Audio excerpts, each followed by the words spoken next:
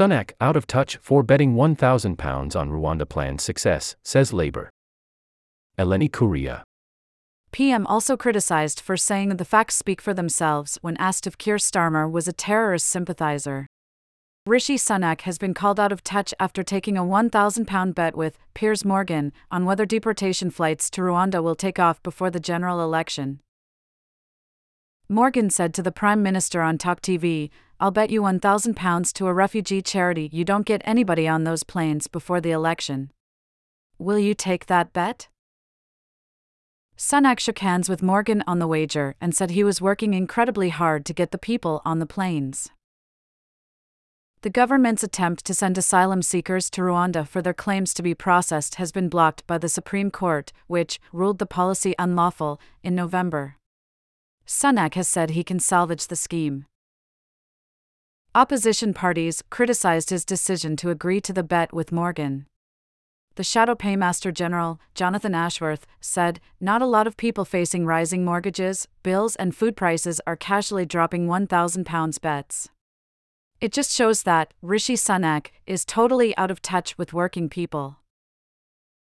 The Shadow Immigration Minister, Stephen Kinnock, said the bet was deeply distasteful and that Sunak was splashing his cash around like it's monopoly money, betting on a policy that he has lost control over.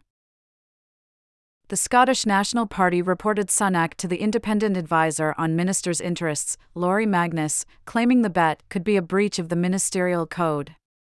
Kirsty Blackman said, "It is shameful and grotesque that Rishi Sunak, one of the richest men in the UK, is betting money on whether he can ship vulnerable refugees abroad in time for the election."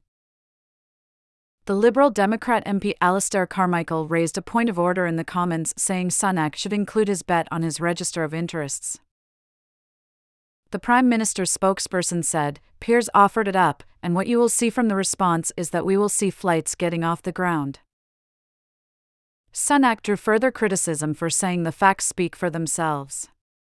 When asked if he believed the Labour leader, Keir Starmer, was a terrorist sympathizer, the Prime Minister accused Starmer of having represented his View in 2008 while the group was trying to resist a ban on its activities in Germany. His View was proscribed as a terrorist organization by the UK government last month. There he was their lawyer when they were trying to resist this. "We've just proscribed them because we think that's what they are. These things speak to people's values." A spokesperson for Starmer's office dismissed the attack as desperate nonsense. Keir Starmer oversaw the first-ever prosecution of senior members of al-Qaeda, the jailing of the airline liquid bomb plotters, and the deportation of countless terrorists, the spokesperson said. With Keir's leadership, charge and conviction rates for sexual offenses rose, victims were better supported, and the Crown Prosecution Service was reformed. The Prime Minister can only dream of having such a record of serving his country.